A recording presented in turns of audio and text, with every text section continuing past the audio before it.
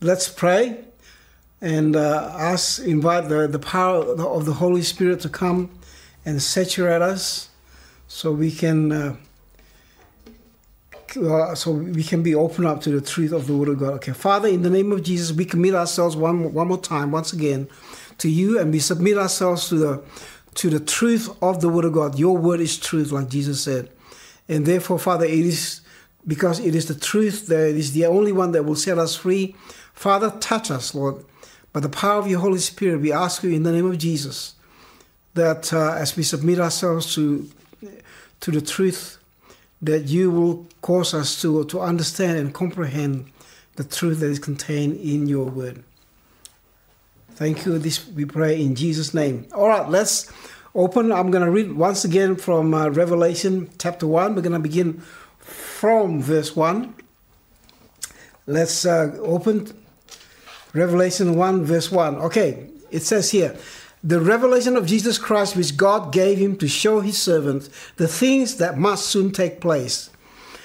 And he made it known by sending his angel to his servant John. And I want you to let's jump straight to the verse 9. So now we're in verse 9, and this is John writing to the churches. He said, I, John, your brother and partner in tribulation and the kingdom and the patient endurance that are in Jesus, was on the island called Patmos on account of the word of God and the testimony of Jesus. I was in the Spirit on the Lord's day, and I heard behind me a loud voice like a trumpet saying, write what you see in a book and send it to the 7 churches, to Ephesus, to Smyrna, to Pergamum, to Thyatira, to Sardis, to Philadelphia, and to Laodicea. Then I turned to see the voice that was speaking to me, and on turning I saw 7 golden lampstands, and in the midst of the lampstands one like a son of man, clothed with a long robe and with a golden sash around his chest. The hairs of his head were white like wool, like snow. His eyes were like flame of fire. His feet were like burnished bronze, refined in a furnace, and his voice was like the roar of many waters. In his right hand he held the 7 stars. From his mouth came a sharp, 2-edged sword, and his face was like the sun shining in full strength. When I saw him, I fell at his feet as though dead. But he laid his right hand on me, saying, fear not, I am the first and the last, and the living one, and I died, and behold, I am alive forevermore, and I have the keys of death and Hades. Verse 19, write therefore the things that you have seen, those that are, and those that are to take place after this. As for the mystery of the 7 stars that you saw in my right hand and the 7 golden lampstands, the 7 stars are the angels of the 7 churches, and the 7 lampstands are the 7 churches. All right, we're continuing this is the second sermon on our series on the book of Revelation. Last week we did the review of pretty much the whole book, and so this is we're repeating again chapter 1, and as I said, why the book of Revelation, and we talk about it, we deal with it because we need to know that the book of Revelation, just like any other scripture, is inspired by God, and also anyone who reads and the book in chapter 1 in early verses says that anyone who reads it will be blessed. So I'm going to read the book of Revelation just for that reason. And then also we tackle the whole issue. The key to understand this book is first understand historical context. So seeing from that the literature genre, and also the intended audience, how they would understand it. Like I said last week, it is important to know what it meant to them, to the original audience, before we know what it really means to us now. If we don't get what it meant to them, we won't get what it really means to us. And we covered last week the two main focus of the content of the book, or the two main themes, is the revelation of Jesus and the triumph of the church. So this morning we will talk first about the revelation of Jesus. And that's what the book is all about. And as you see, as that we read before in chapter 1, verse 1, it's the very first sentence of that chapter 1, verse 1 is that the revelation of Jesus Christ, which God gave him to show to his servant the things that must soon take place. So the possible meanings, there are two meanings in that statement. It could be the revelation that is coming from Jesus, the revelation of or from Jesus, or the revelation about Jesus, concerning Jesus. And as I studied, I discovered that actually it is both. It is coming from Jesus, but also it is about Jesus. Both. So because the whole book presents various descriptions of Jesus, which we discussed last week.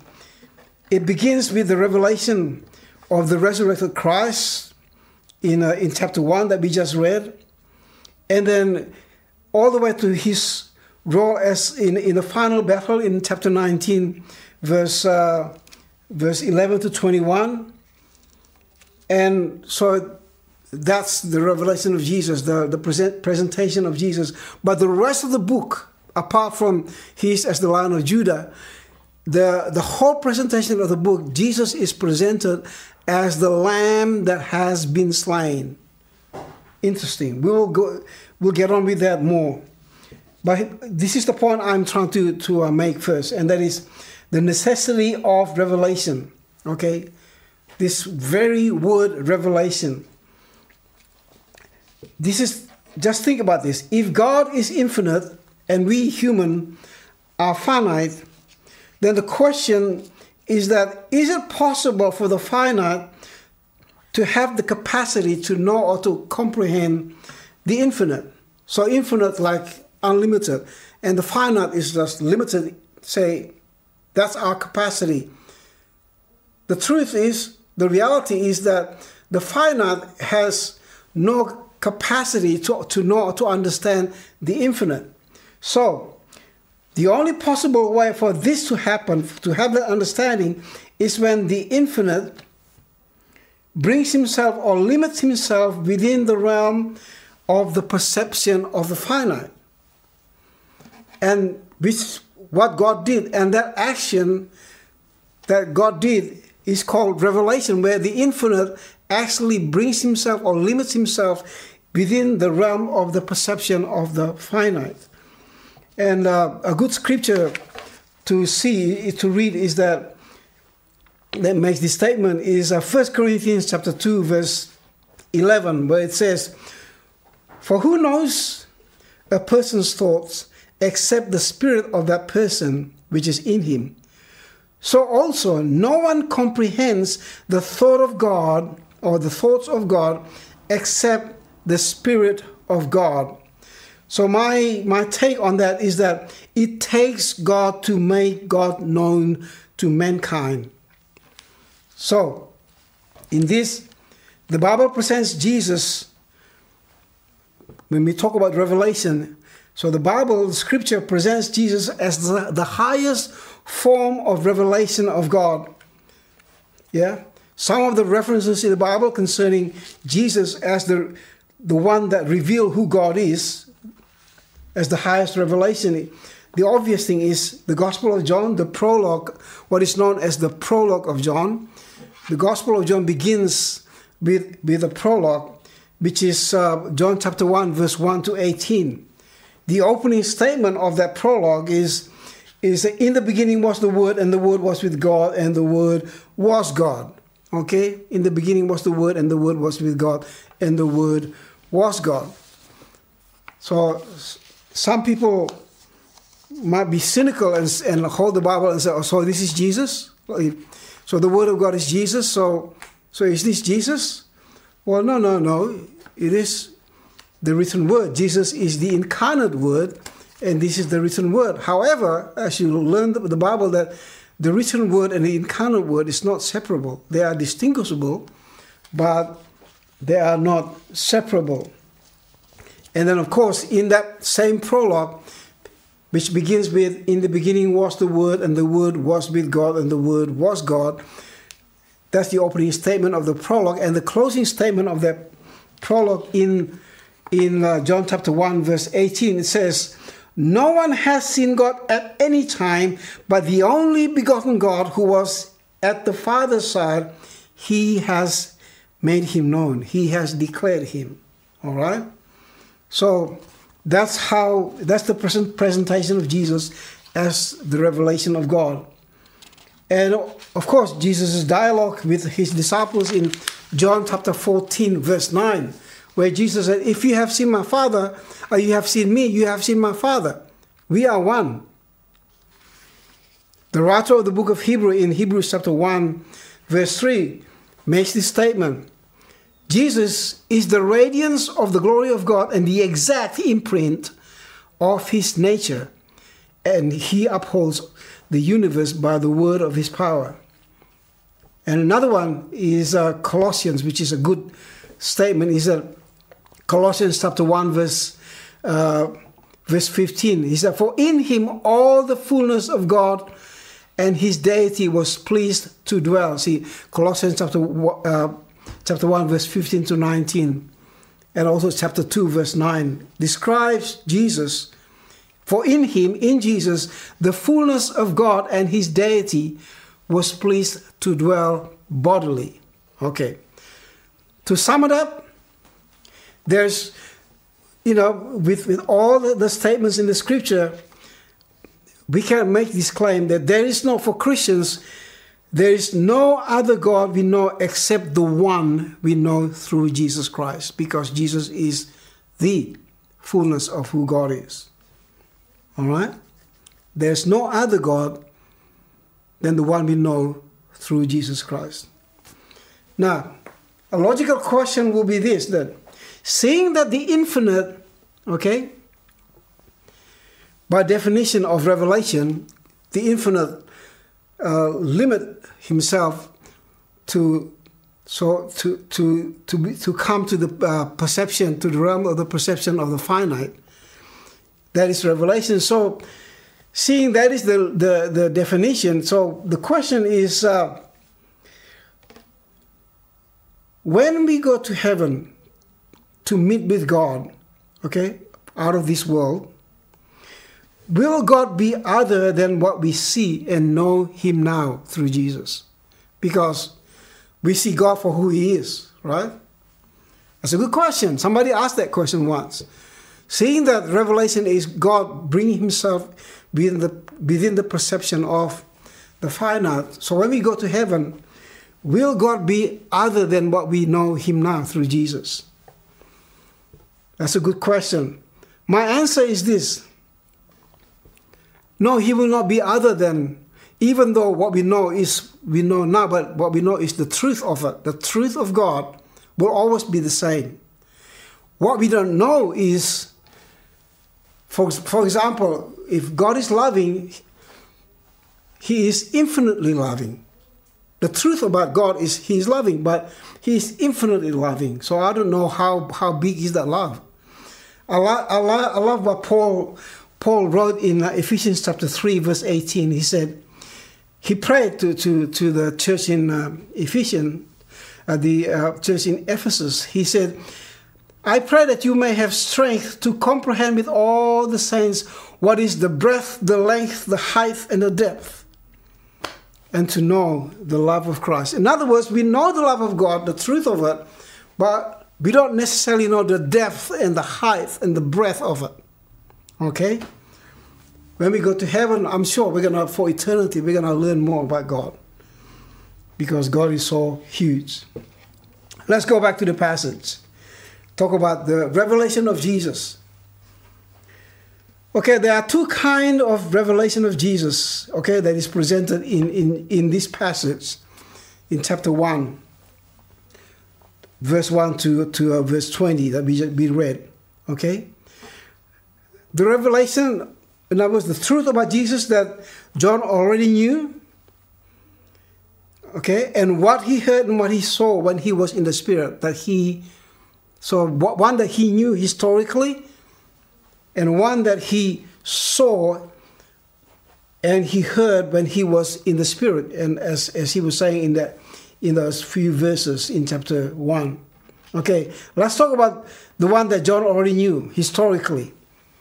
Okay, when Jesus came, he said, "I'm the faithful witness, the firstborn of the dead." Okay, John made that statement, the ruler of kings of the earth, in verse 1, chapter 1, verse 5.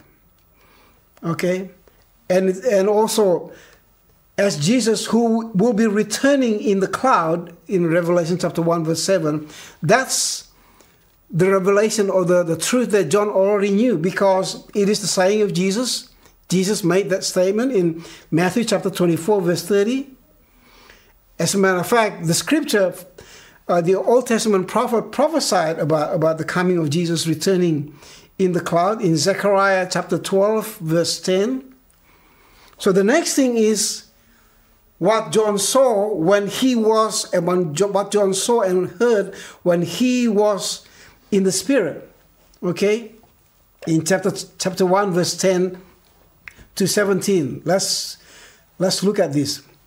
And he heard a voice giving him instruction, okay, to write what he sees in the book and send it to the 7 churches.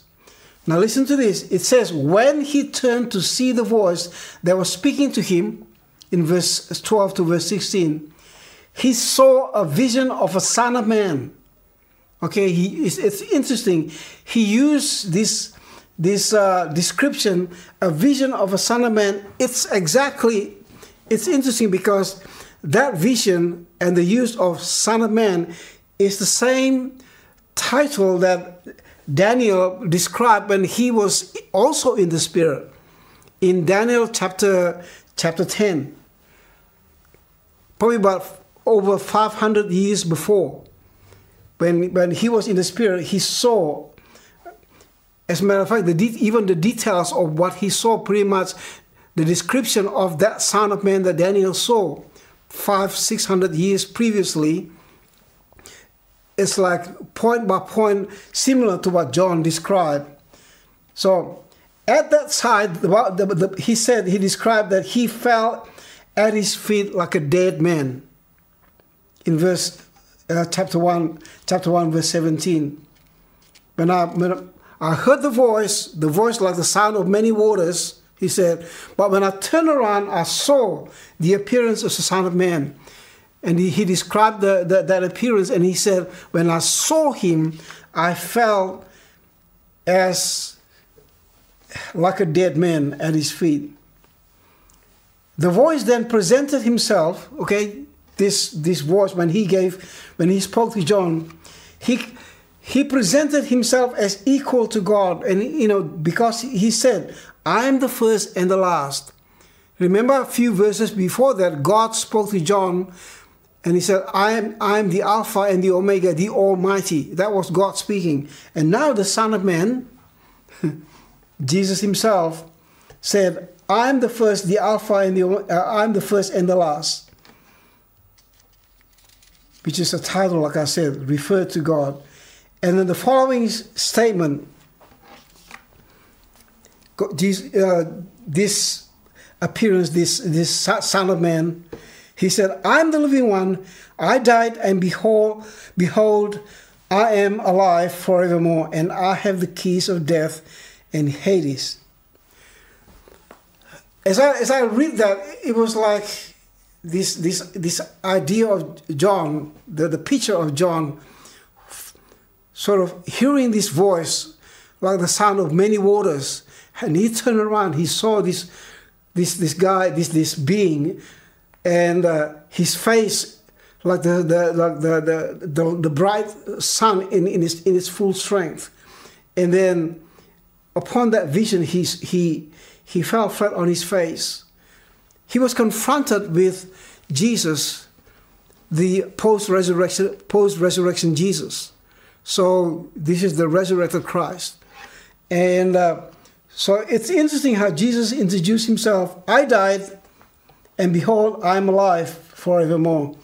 I have the keys of death and Hades.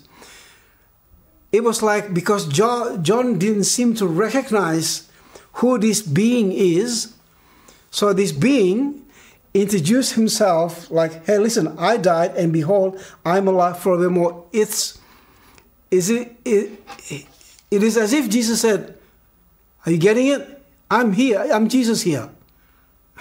I know you don't recognize me, so that you know I'm the one who died and now am alive forevermore. You know that. So in case you don't get the picture, I am Jesus. So here's the thing: what he saw while being in the Spirit was the glorified Jesus. Of all men who's ever walked on earth, no one will be closer to Jesus than John himself.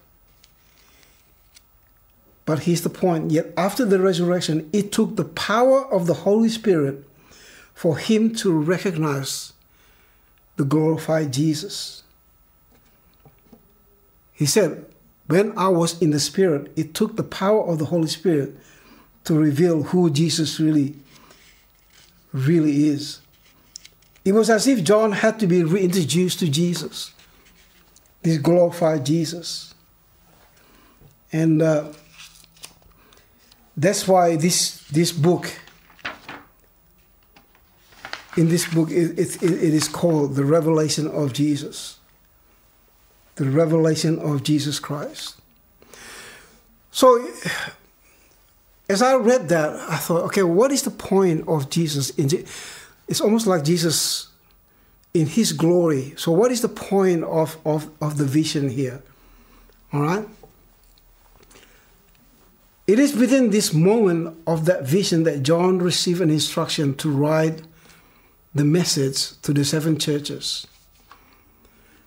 Now, I want to, in talking about the point of the vision is this: the context of that situation when John was confronted with the resurrected Jesus. Let's consider where John was at that moment. Okay, John, whose brother was executed, one of the disciples of Jesus, whose brother called James was executed decades ago, like probably 3, 4, 5 decades ago, is now in exile. He must be wondering about what's going to happen to him. It's like, okay, I'm in the island of Patmos. This is not a holiday. I'm in exile. I'm sure John was anticipating, didn't know what to anticipate really. So he was wondering what would become of him. Meanwhile, there is an increased, while that's happening, there's an increased tension between the powerful, the empire, which was saturated with the cult emperor worship, where everybody was worshiping the emperor, the deity. They see the emperor as a deity, and the church, like I mentioned last week, was the only community that refused to get involved in this sort of practice. And they, in their fragility, was confronting with the state. So they will not succumb to that pressure. And it is highly possible that John saw, and even at that time, just before that time, even a member of the church, of the church in Asia that John was writing a letter to, called Antipas, was executed just before his exile, I believe. Okay. And so he saw the beginning of that. It's like, okay, things are escalating, and he didn't know what is to take place here. So it is also as if with this vision, Jesus was assuring John, listen, I have all the power. I know what's about to happen. I know how it is going to end, but the church just needs to get its act together. Okay? So John,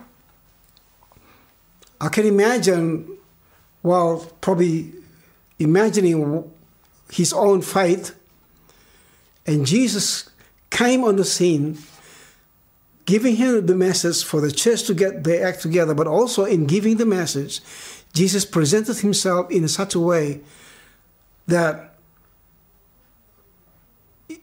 with a demonstration of such power and such glory that John has never seen before, even though he was the closest man to Jesus. When he came face to face with the true Jesus, it was like, whoa. I can just imagine the conversation. I know it's not in the Bible, but maybe Jesus said, John, I've always been like this. It's just when I saw you, when I came the first time, when you were walking with me on the earth, I was clothed with human flesh. But I've always been like that. I remember the prayer of Jesus in John chapter 17, when Jesus prayed, and he said, just before his crucifixion, John chapter 17, he said, Father, glorify me. This is John 17, verse 5. Glorify me with the glory I once had with you before the world existed. So in other words, Jesus, at the appearance of Jesus at John, it was just like Jesus was before. So I can imagine Jesus sort of tapping him on the shoulder. It's all right, John. I've always been like this. You just didn't see that because I was clothed in the human flesh.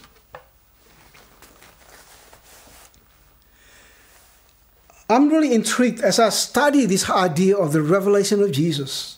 I want to keep it simple, but the revelation of Jesus, how Jesus revealed himself to make himself known to us, to mankind, all right,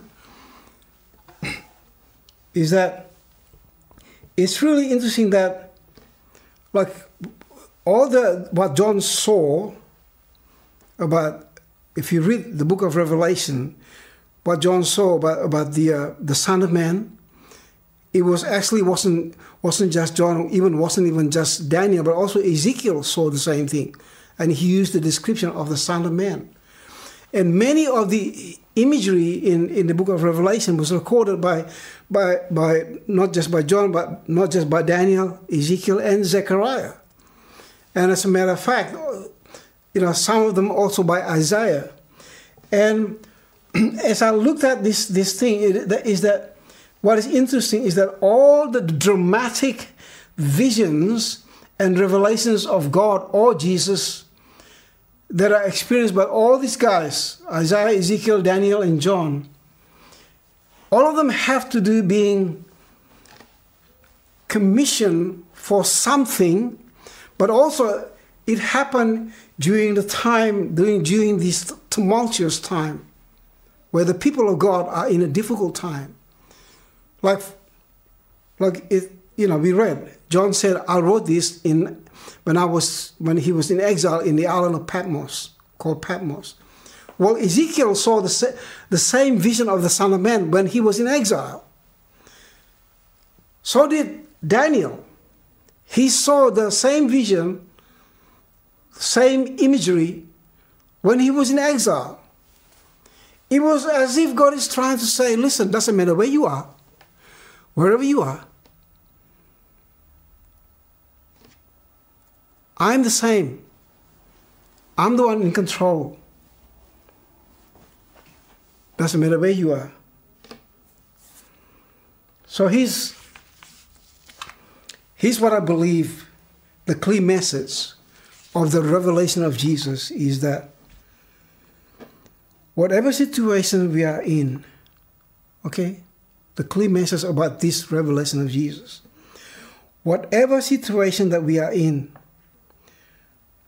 the only guarantee, I'm going to have the guys, the musicians, to get ready for worship here.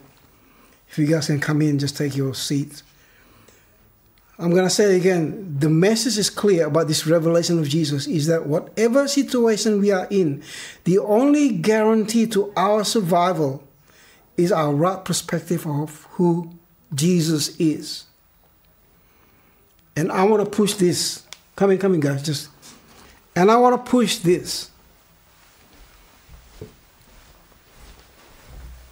And the right perspective is not of who Jesus is in the light of the situation we are in, but rather seeing whatever situations we are in the light of who Jesus really is.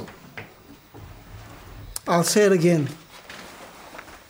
With the situation now, COVID-19, here we are once again in the fourth lockdown or whatever. I've lost count. But this idea of the revelation of Jesus, whether it's Daniel, whether it's John, whether it's Ezekiel, or whether it's Isaiah, it's almost like the truth of who God is or who Jesus is came at a difficult time. It was as if the message for us is to, in whatever situation we are in, we need to have the right perspective. And the right perspective is not of who Jesus is in the light of the situation we're in, but rather seeing whatever situation, doesn't matter how difficult it is we are in, we see that situation in the light of who Jesus is. And I want to quote this scripture. This is my favorite scripture. Philippians chapter 3, verse 7. This is Paul. Paul wrote, before verse 7, or a few verses before that, Paul was giving his resume, his achievement. And then he said, because he said, I've done this, I'm a Jew of Jews, and, as for the law, I've done all. And then in verse 7, he said, but whatever gain I had, I counted as loss for the sake of Christ.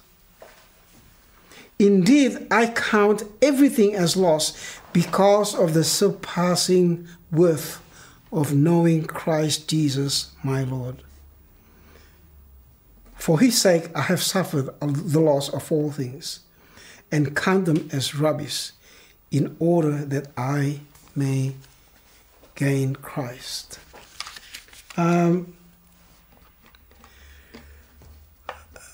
Christians, many of us, I've done this. Often I take the knowledge of Christ flippantly. Yeah, I know Jesus. But the scripture, especially the book of Revelation, shows that for as long as we live, we will know Jesus more and more. We don't know Jesus to his fullness, but we will know Jesus more and more. And I believe if there's anything that we can learn from the book of Revelation, John's experience of the resurrected Christ.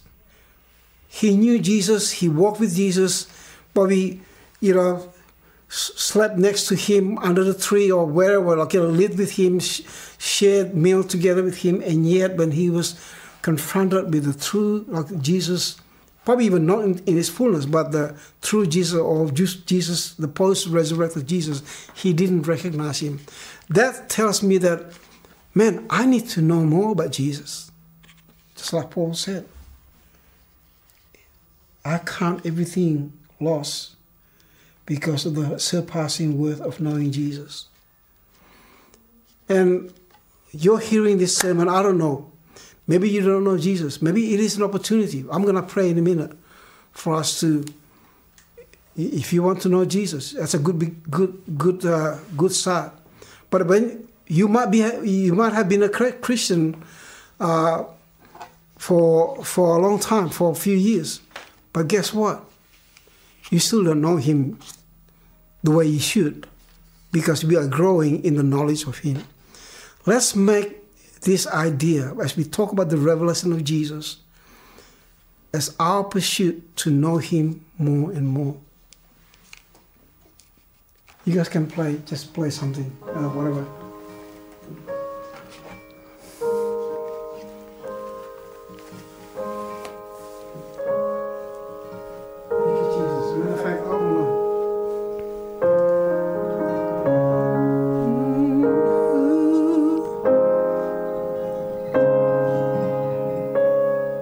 let's just sing the song first. We're going to sing hallelujah, and let's just invite, because worship brings us to the presence of God. And as we come to the presence of God, I believe God's going to reveal who Jesus is. We're talking about the true Jesus.